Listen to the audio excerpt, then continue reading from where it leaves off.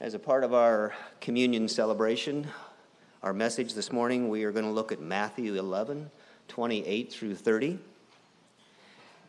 If you do not have a Bible, there are some men that are making their way down the aisles. They would be happy to put one in your hands. And if you do not own a Bible, please take this one with you. Let's pray. Father, your word is living and active and sharper than any two-edged sword, and it is able to judge the thoughts and intentions of our hearts. I pray that you would allow the words in Matthew 11 to revive and to refresh the hearts that are here this morning. Please allow these words to help us to worship Jesus, the author and perfecter of our faith. Allow us to remember our salvation and the rest we have in you. In Jesus' name. Please turn to Matthew 11, 28 through 30.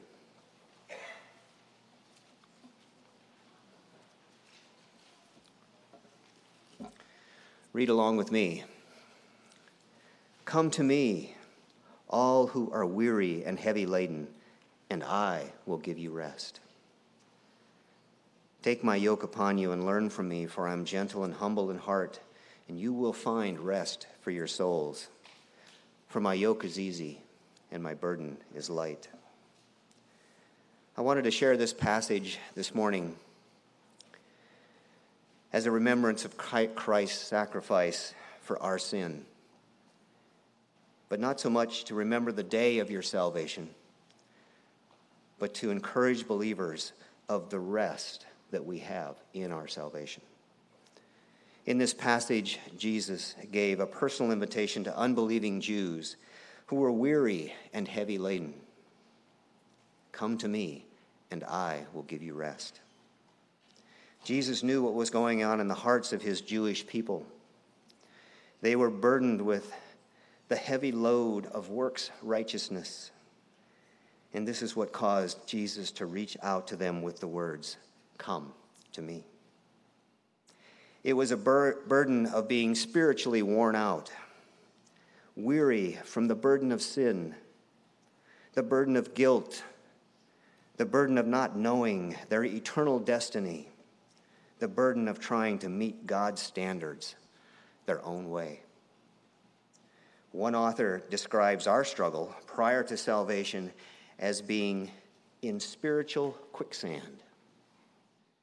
The more we struggled, the deeper into our depravity that we got. This is probably very similar to your struggle prior to salvation. I know that my weariness came from fear of failure, fear of not knowing who to turn to or what to do next. I feared there was no way that I would ever experience joy or peace in my life.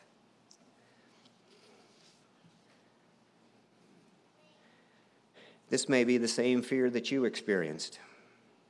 If it is, please listen carefully to what Jesus has to say to you. In verse 28, Jesus says, I will give you rest. Rest in this passage is salvation. I will give you rest. Jesus is speaking directly to us and making a promise. The rest that he offers is a free gift. There are no conditions, no rules, no rituals, no religion. Just come to me as you are. Just as it says in Acts 3:19, repent and return so that your sins may be wiped away in order that times of refreshing may come from the presence of the Lord. What an amazing promise. The rest that is described in this passage means to be refreshed or revived. Come to Jesus, who offers freely the refreshment and revival that each of us needs. I want to take a minute to look at the meaning of rest that is written in the dictionary. The meanings listed closely parallel what we have in our salvation's rest. To rest is to cease from action, to stop laboring. Our rest in salvation means there should be no more self-effort to earn God's favor. We were chosen before the foundation of the world, and nothing can remove his love from us. We have rest in his grace. To rest also means that we have peace with God. We know that through Christ's atonement, the wrath of God has been satisfied. Therefore, there is no condemnation for those who are in Christ Jesus. Rest is a state of being firmly grounded and established. Our foundation in Christ cannot be shaken. He will uphold the righteous. He will shelter us. He tells us in Isaiah that he will strengthen you, he will help you, he will hold on to you with his righteous right hand. Believer, rest in that truth. We are firmly planted on solid ground, and our insecurities are gone because the truth has been revealed to us. We know that we are forgiven and accepted by God. We are confident because God is trustworthy. We enjoy faith and security without fear because he is our provider, and we are under his care and protection, and he is dependable. This is why Paul tells us to fix our eyes on Jesus, the author and protector of our faith. In verse 28, it says, I will give you rest. And it is also mentioned in verse 29, take my yoke upon you and learn from me, for I am gentle and humble in heart, and you will find rest for your souls. Jesus is saying, come to me.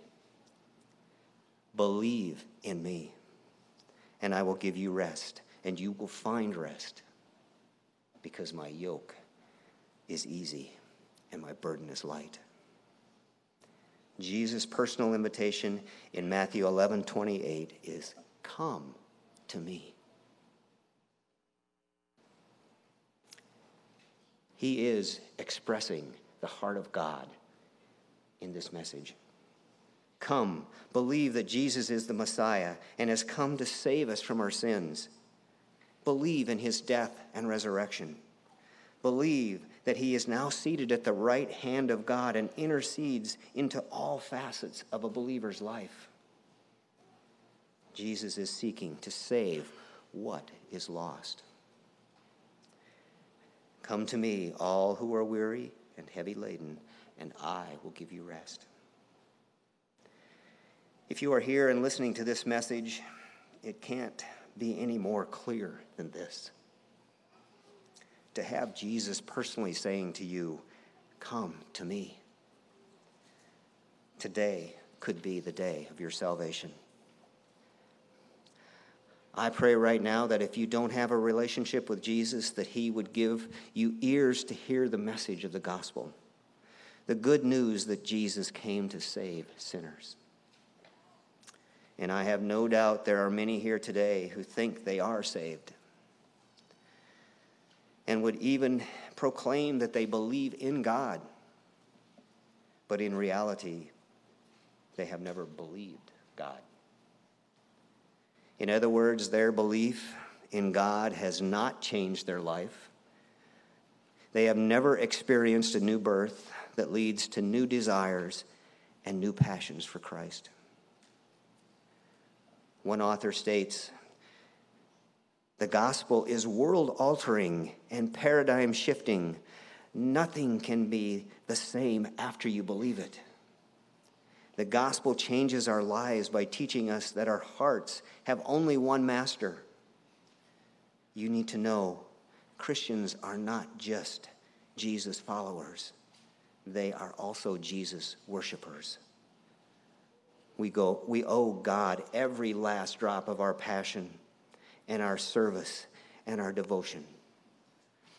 End of quote. So please bend your knee to Christ. Repent of your sin. He will take over your life. You will find rest in him. We are about to receive the bread and the juice, which is symbolic of the body and blood of Jesus. Believers are to remember the sacrifice that Jesus made for them on the cross.